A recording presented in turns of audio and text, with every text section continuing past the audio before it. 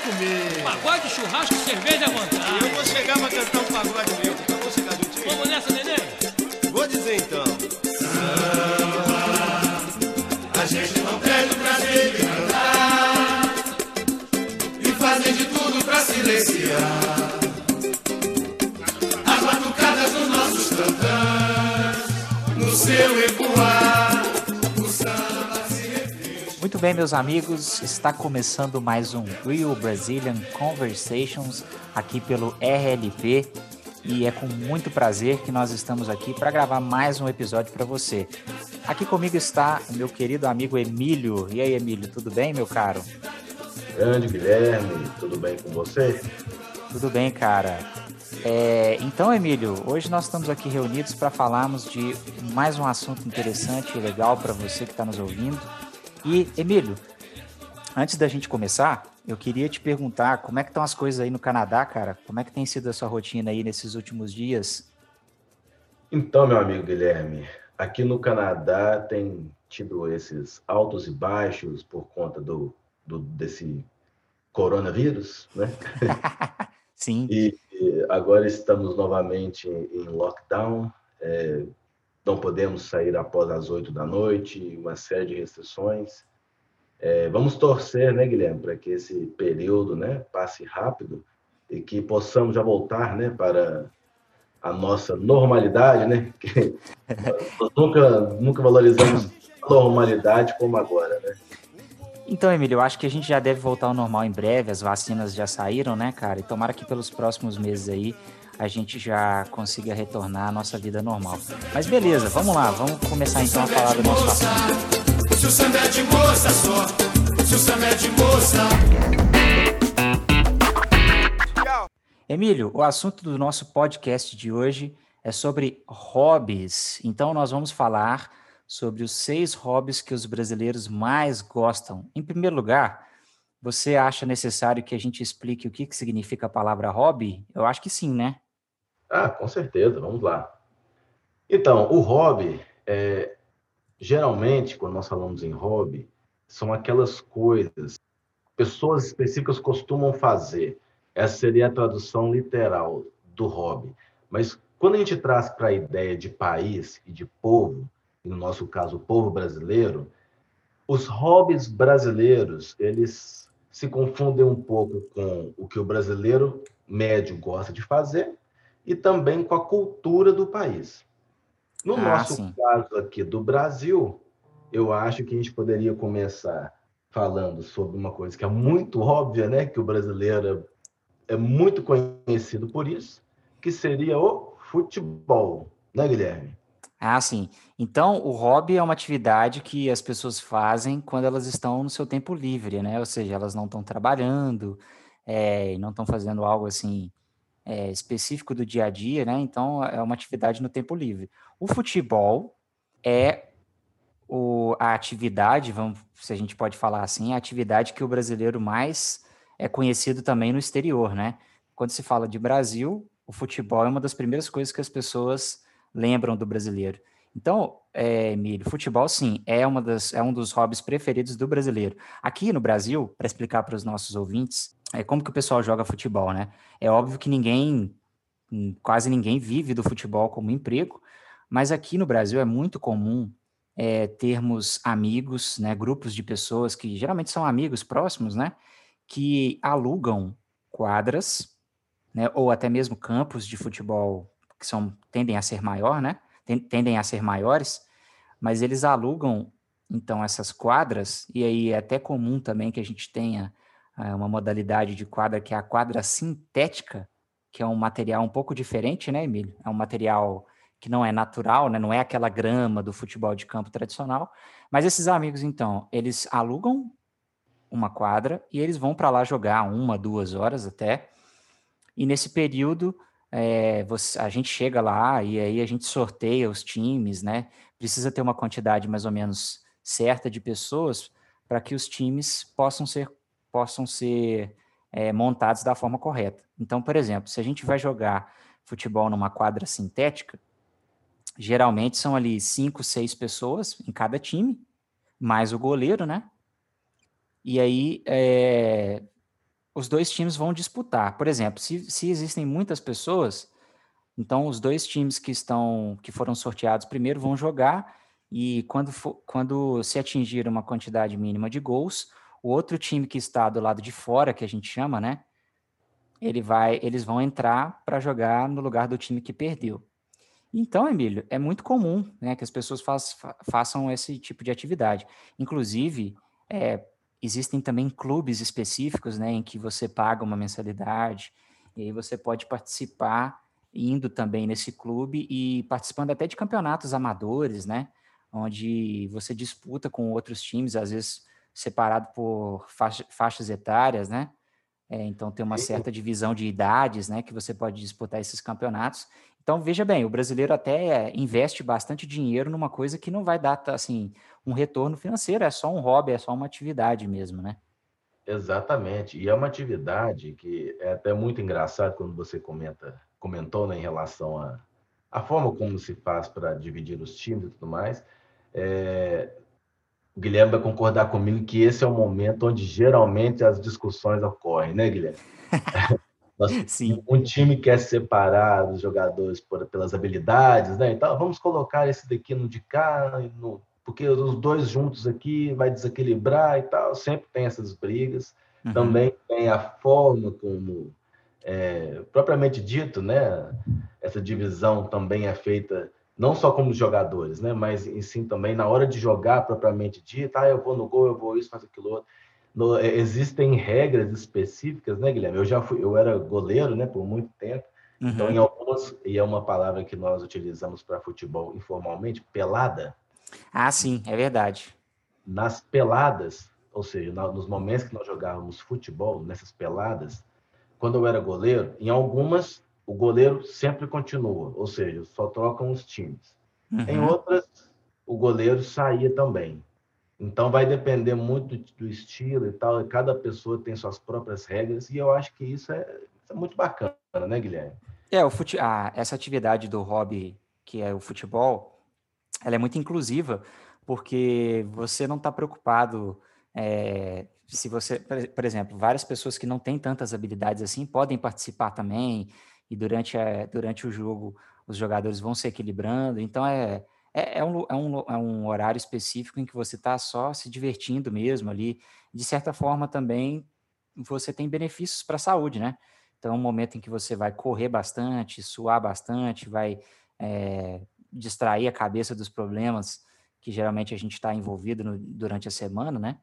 Então, realmente, o futebol é uma atividade muito atrativa, porque também, e agora eu quero complementar esse primeiro hobby, dizendo que após o futebol, geralmente as pessoas participam de churrascos, né?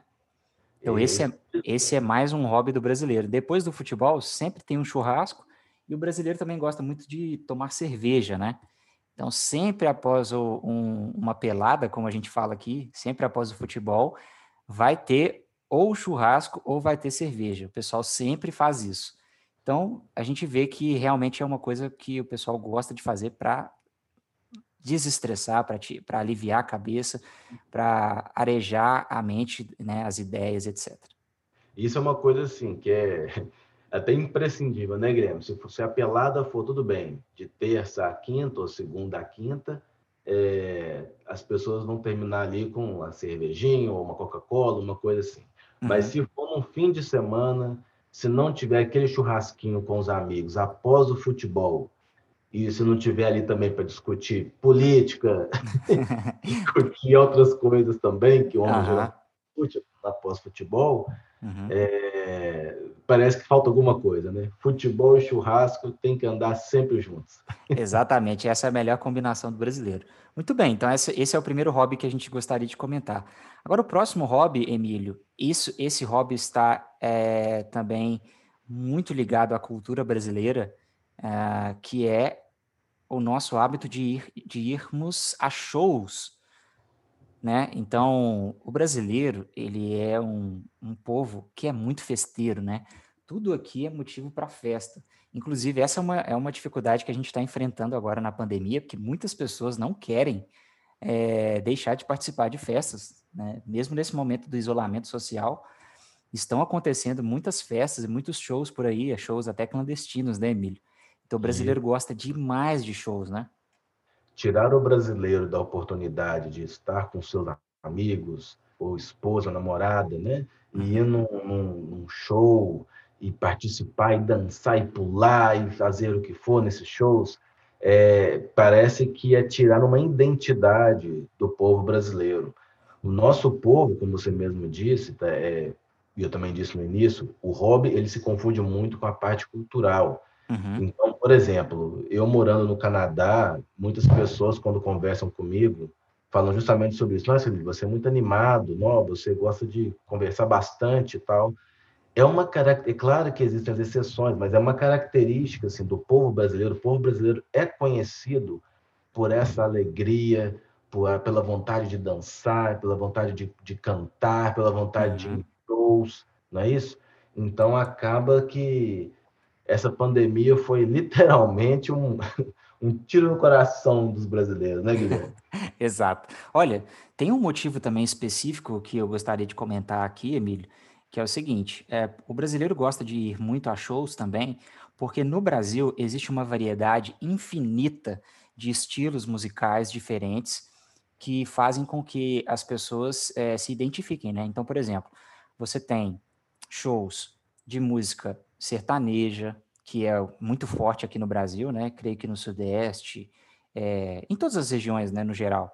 Você tem o sertanejo, você tem as pessoas que gostam também de funk, e o funk, ele é um estilo que contagiou o Brasil todo, embora ele tenha surgido especificamente nas favelas do Rio de Janeiro, né? Mas o funk é uma paixão nacional, está se tornando internacional também, porque temos artistas aqui que estão propagando o funk para fora do Brasil, né? Uma delas é a Anitta, que é muito conhecida fora do Brasil também. A gente tem o próprio rock, muitas pessoas também no Brasil gostam de rock. A gente tem o estilo pop, a gente tem Axé. o axé, que é muito famoso no Nordeste. E lá no Nordeste também é um caso à parte, né? O Nordeste é praticamente um país à parte. No Nordeste a gente tem o forró, a gente tem o brega, a gente tem o arrocha, a gente tem outros estilos que são mais culturais, assim, mais antigos também, o Injexá e outros que são estilos, assim, bem mais específicos, né? Mas também estão lá no Nordeste. Você tem em outras regiões do Sudeste do Brasil, por exemplo, que é o pagode, e no Sul também o pessoal gosta muito, né? O pagode, você tem o samba, e aí, cara, a gente pode ficar aqui por muito mais tempo falando de outros estilos musicais. Portanto, o brasileiro gosta de ir a shows porque realmente ele tem uma infinidade de estilos musicais para ele e de artistas, né, que são específicos de cada estilo para poder frequentar. Então, realmente, por exemplo, Emílio, aqui na cidade que nós nascemos, né, Uhum. existem as épocas específicas para os shows, né? Você tem ali, mais ou menos no meio do ano, uma festa que é muito comum aqui no Brasil, que são os rodeios, né? Onde você tem exposição de coisas que são relacionadas à fazenda, né? Boi, gado, campeonato de rodeio mesmo, e aí depois vem o show sertanejo para complementar. Aí em outro período você tem o carnaval, que é mais o axé, o funk, o brega e outros estilos, e mais para o final do ano você tem tem micareta, né, que é aquela festa que é praticamente um carnaval fora de época.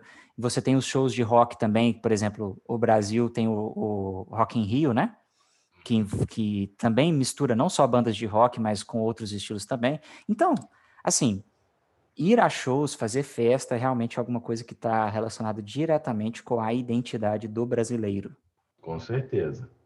E principalmente, como você praticamente já disse tudo em relação a isso, mas você vê, eu morando aqui no Canadá, eu vejo também que antes da pandemia, né, nós tínhamos alguns lugares aqui em Toronto específicos para isso, específicos de música brasileira.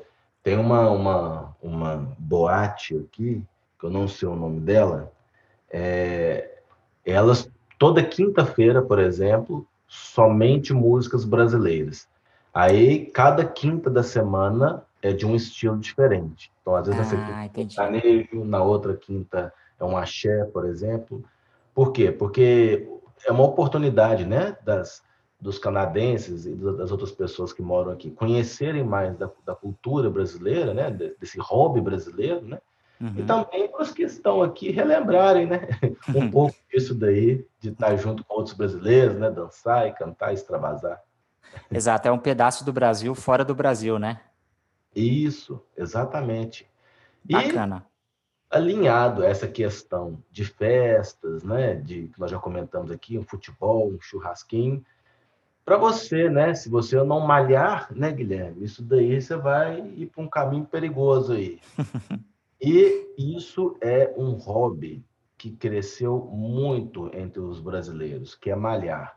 E eu aqui no malhar, eu abro um parênteses para dizer exercícios de forma geral.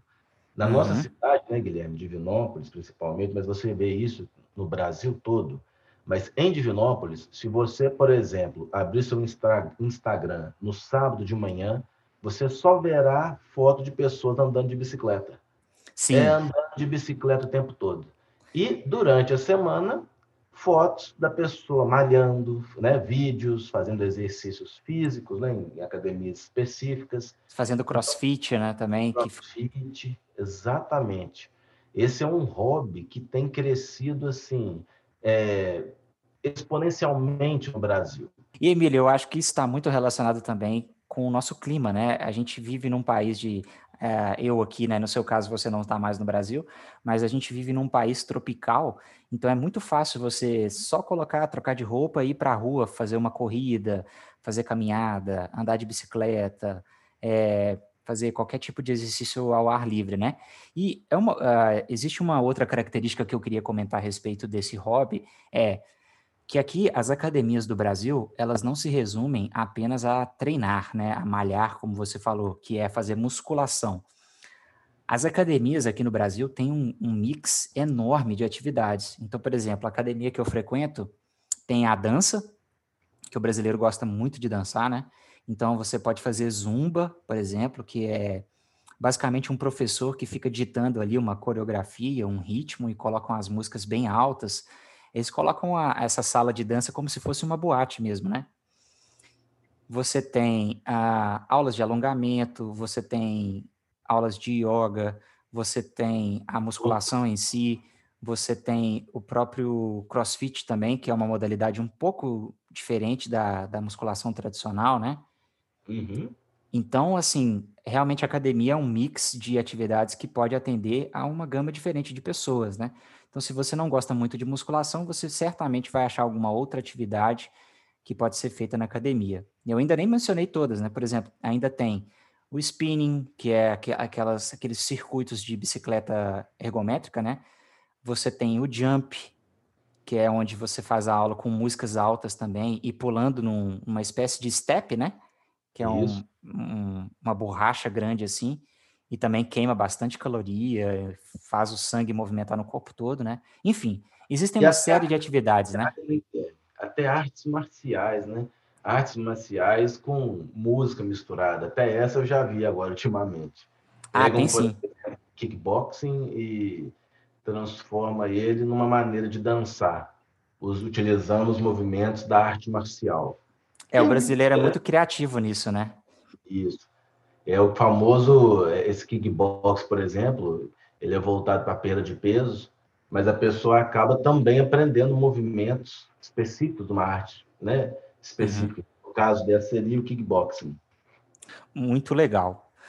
Ok, Emílio. Então, nós já falamos aqui de 3 hobbies, e aí nós vamos entrar agora num hobby que é muito interessante também e que cresceu pra caramba agora na pandemia, que é os jogos online. Emílio, eu vou deixar você falar especificamente desse hobby, porque eu sei que você gosta muito. Pode ir lá.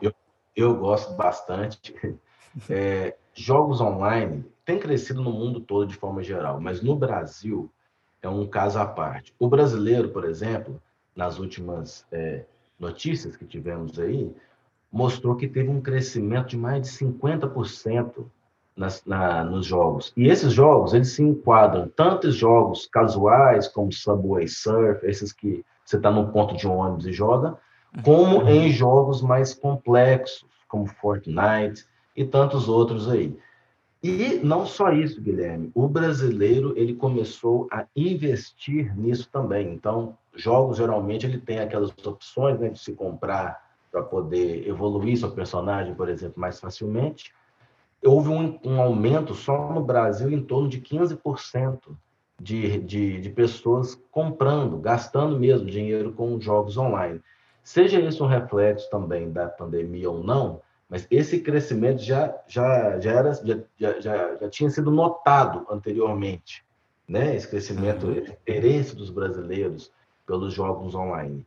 E nós observamos também que não só o consumo, né, do jogo propriamente dito, o próprio brasileiro tem se destacado muito na criação de jogos e também na participação mesmo da comunidade de gamers, de forma geral. E isso tudo são hobbies. Obviamente, algumas pessoas ganham dinheiro, né? E o hobby não necessariamente você não vai ganhar dinheiro com isso, né? Mas esses hobbies têm crescido, principalmente de jogos online, têm crescido de tal forma. Eu, por exemplo, gosto muito de jogos como Hearthstone, por exemplo, que é um jogo de cartas, né? E entre o top 200 do mundo, existem, se eu não me engano, 3 ou 4 brasileiros. Isso aí era uma coisa que nunca tinha tido antes. Sim. Então, você vê que o brasileiro tem levado o seu hobby a sério, principalmente a questão de jogos online, e sem falar que realmente é muito bom, né, Guilherme? Eu, de novo, como uma pessoa que gosta muito de jogos online, assim, a gente vê o tanto que a interação com o próximo, né? Por mais que você esteja longe por conta da pandemia, mas você poder... E aqui eu abro só um parênteses, uma coisa engraçada, teve um dia que estava eu, o Leandro, né, o nosso grande amigo, e o irmão dele também, eu no Canadá, o Leandro em Divinópolis e o Rogério lá no Espírito Santo. Aí cada um com o seu player, né? Cada um com o seu jogador lá, e nós estávamos sentados ao redor de um acampamento, conversando. Ou seja, estavam lá os personagens online, cada um num canto conversando, sabe? Muito Então, interessante, cara. os hobbies têm crescido bastante, sabe, em relação aos jogos online. Legal. Eu acho que a participação dos jogos online tem aumentado muito porque realmente isso não é tão recente assim, né? Essa questão de jogar online está se desenvolvendo muito agora, mas, por exemplo, se você pega aí há 20 anos atrás, isso estava apenas começando, né? Então, hoje a interação que você tem com os jogos online é realmente muito, muito, muito grande. Então, chegou num nível realmente surpreendente. Muito bem, Emílio. Agora, eu gostaria de comentar aqui mais 2 hobbies, talvez 2, quem sabe a gente não coloca mais um aí de bônus, né? Existe um hobby que tem crescido principalmente por causa da pandemia hoje no Brasil, que é a jardinagem. Você pode explicar para nós aí um pouquinho melhor o que seria isso, cara? Então, Guilherme, as pessoas hoje têm vivido muito estressadas, né? Com o dia a dia do trabalho, com essa questão da pandemia. Então, o que acontece? Com a jardinagem, é uma forma dessa pessoa, vamos dizer, relaxar. Ela começa com coisas simples, né? Como colocando uma sementinha ali, e aquilo vai crescendo e vai desenvolvendo, e essa pessoa vai desenvolvendo junto. E isso cresceu muito também, pesquisas mostram, né, que isso cresceu muito, começou essa questão há uns 2, 3 anos atrás, a jardinagem começou a crescer, mas na pandemia agora, ela realmente tomou uma proporção maior. A jardinagem, ela traz muitos benefícios para a pessoa, como eu já disse, ela te acalma, né, ela te ajuda a pensar na vida, é um momento de reflexão, momento que você pode parar ali e pensar no que está acontecendo com a sua vida, né? O que está acontecendo com o mundo. E você pode, literalmente, criar uma vida ali, né? Plantar uma árvore ali, ver ela crescer, desenvolver. E isso os brasileiros têm adotado isso, assim, grandemente, grandemente. Eu sei que aqui no Canadá, por exemplo, a jardinagem é muito forte. Você vê assim, que quando não é o período de inverno, as pessoas aqui têm lugares específicos que vão aos montes adquirir flores e tal, essas coisas, sementes, para poder desenvolver a jardinagem, né? E no Sim, Brasil, maravilhoso, melhor ainda. é verdade. Essa característica da jardinagem ter, é, es- é, estar aumentando entre os brasileiros tem uma razão específica também, porque a vida urbana ela vai se tornando cada vez mais a regra entre a população, né? Então, você cada vez mais está ali dentro de uma cidade, dentro de um apartamento, as cidades vão crescendo e você vai perdendo um contato é, direto com a natureza, né? Que é o que você tem em cidades menores, quando você mora numa casa, por exemplo, que tem um quintal, né? Então, isso se torna muito difícil quando você mora numa cidade muito grande. Então, a jardinagem, praticar a jardinagem é uma forma de você se colocar em contato com a natureza, independente do lugar que você está, né? Você arruma ali um vaso com um pouco de terra, e então, comprando uma semente e cuidando bem da sua plantação ali, daquela pequena plantação, né? Você então está em contato com a natureza, né, e etc. A minha mãe aqui, por exemplo, ela gosta muito de plantas, de flores. Então, embora a minha casa aqui esteja no centro da cidade, e não tenha um quintal, não tenha aqui um local em que a gente pode colocar terra e plantar, ela tem muitos vasos de plantas aqui espalhados pela casa, né? Então, realmente, a jardinagem está crescendo justamente porque eu acho que é uma necessidade natural de todas as pessoas de estar em contato com a natureza, né, Emílio? Com certeza. É o que você disse, principalmente cidades muito grandes, igual São Paulo, por exemplo, né? A pessoa não tem muito esse contato, né, Guilherme? É verdade. Muito bem, Emílio. Eu queria falar aqui então de mais um hobby que tem crescido bastante entre os brasileiros, que é o artesanato. Ah, sim. Então vamos lá. Primeiro, para a gente definir aqui o que, que seria o que, que é o artesanato, né? O artesanato, na verdade, ele é o trabalho manual, né? Onde você se utiliza de alguma matéria-prima também natural, certo? Então, e você não utiliza tanto aquela questão mecânica industrial, né? Então, você usa realmente algo que é feito praticamente todo manual. Por exemplo, você pode ir no supermercado e comprar um vaso de plantas, ou qualquer outro vaso qualquer, né? De vidro, etc. A maioria desses produtos, eles são criados em massa, né? Então, você tem uma grande fábrica por trás que vai usar muitas máquinas e muitos processos assim pré-definidos para poder criar o produto. O artesanato é totalmente o contrário.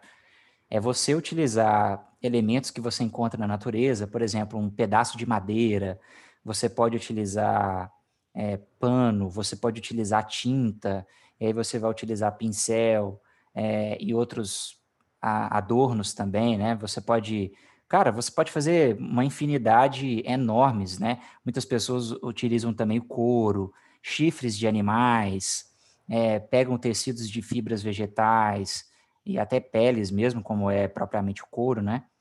Uhum. E, enfim, o artesanato, ele possui o limite que a sua imaginação possuir, né? Então, a gente pode até depois colocar aqui no nosso PDF desse episódio. Inclusive, pessoal, eu encorajo vocês a que vocês adquiram, façam parte do nosso Premium, onde você vai ter aqui um PDF com muitas explicações do que a gente fala aqui no episódio, significados, exemplos, né? Então, vou até colocar no nosso PDF aqui, Emílio, desse episódio, alguns exemplos de coisas que podem ser feitas através do artesanato, que é o trabalho manual, né? Emílio, você já se interessou alguma vez por alguma coisa manual? Já fez algum tipo de trabalho manual? Então, Guilherme, sempre, para ser bem sincero, sempre tive um interesse, sabe? Uhum. Mas, assim, quando eu fui para fazer, não saiu muito do jeito que eu queria, não. O que era Sei. para ser um vaso virou uma bola e por aí vai, sabe? Então, mas assim, é muito bacana, muito legal isso daí, sabe? E também a gente observa que o brasileiro é um povo muito empreendedor, né? Uhum. Então, eles aproveitam da situação caótica que está, né? Tanto financeira quanto, né, de saúde pública, e eles aproveitam esse momento e utilizam-se de sua criatividade no artesanato. Então, nesses exemplos que você vai colocar aí também, existem tantos outros que mostram assim, a criatividade do brasileiro nesses momentos, né, Guilherme? Sim, realmente é uma hora que você pode colocar a sua imaginação em ação e transformar em produtos. Inclusive, Emílio, existem várias lojas de artesanato espalhadas pelo Brasil, e as pessoas realmente ganham muito dinheiro com trabalhos manuais, porque realmente os produtos são praticamente exclusivos, né? Por exemplo, nós temos uma conhecida em comum que ela produz um artesanato que é através das canecas e pratos, etc. Ela faz pinturas específicas, né? Que são de fato personalizadas, ou seja, aquela caneca e qualquer produto assim que é possível fazer desenho, né?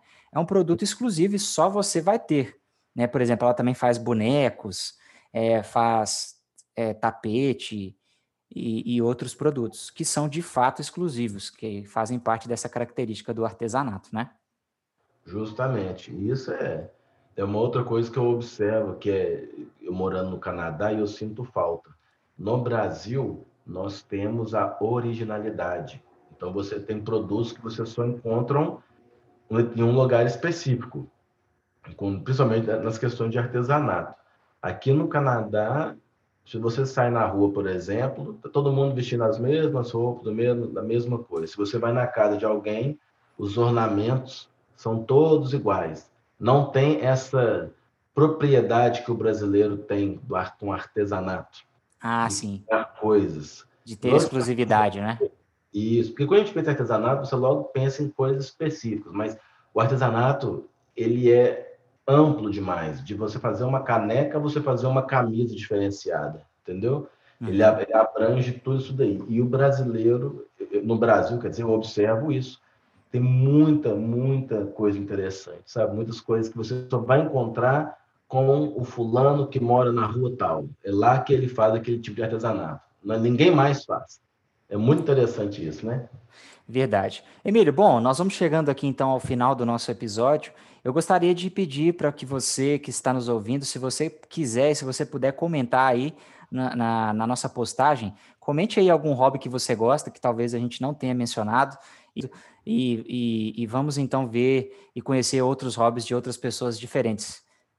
Sim, e também aproveitando, Guilherme, se vocês tiverem ideias aí, né, que vocês gostariam que nós comentássemos e conversássemos aqui, também deixe aí suas ideias, né, Guilherme? Que nós prontamente iremos conversar a respeito, fazer, né, novos podcasts a respeito também. É isso aí, Emílio. Um grande abraço, meu cara. Até a próxima.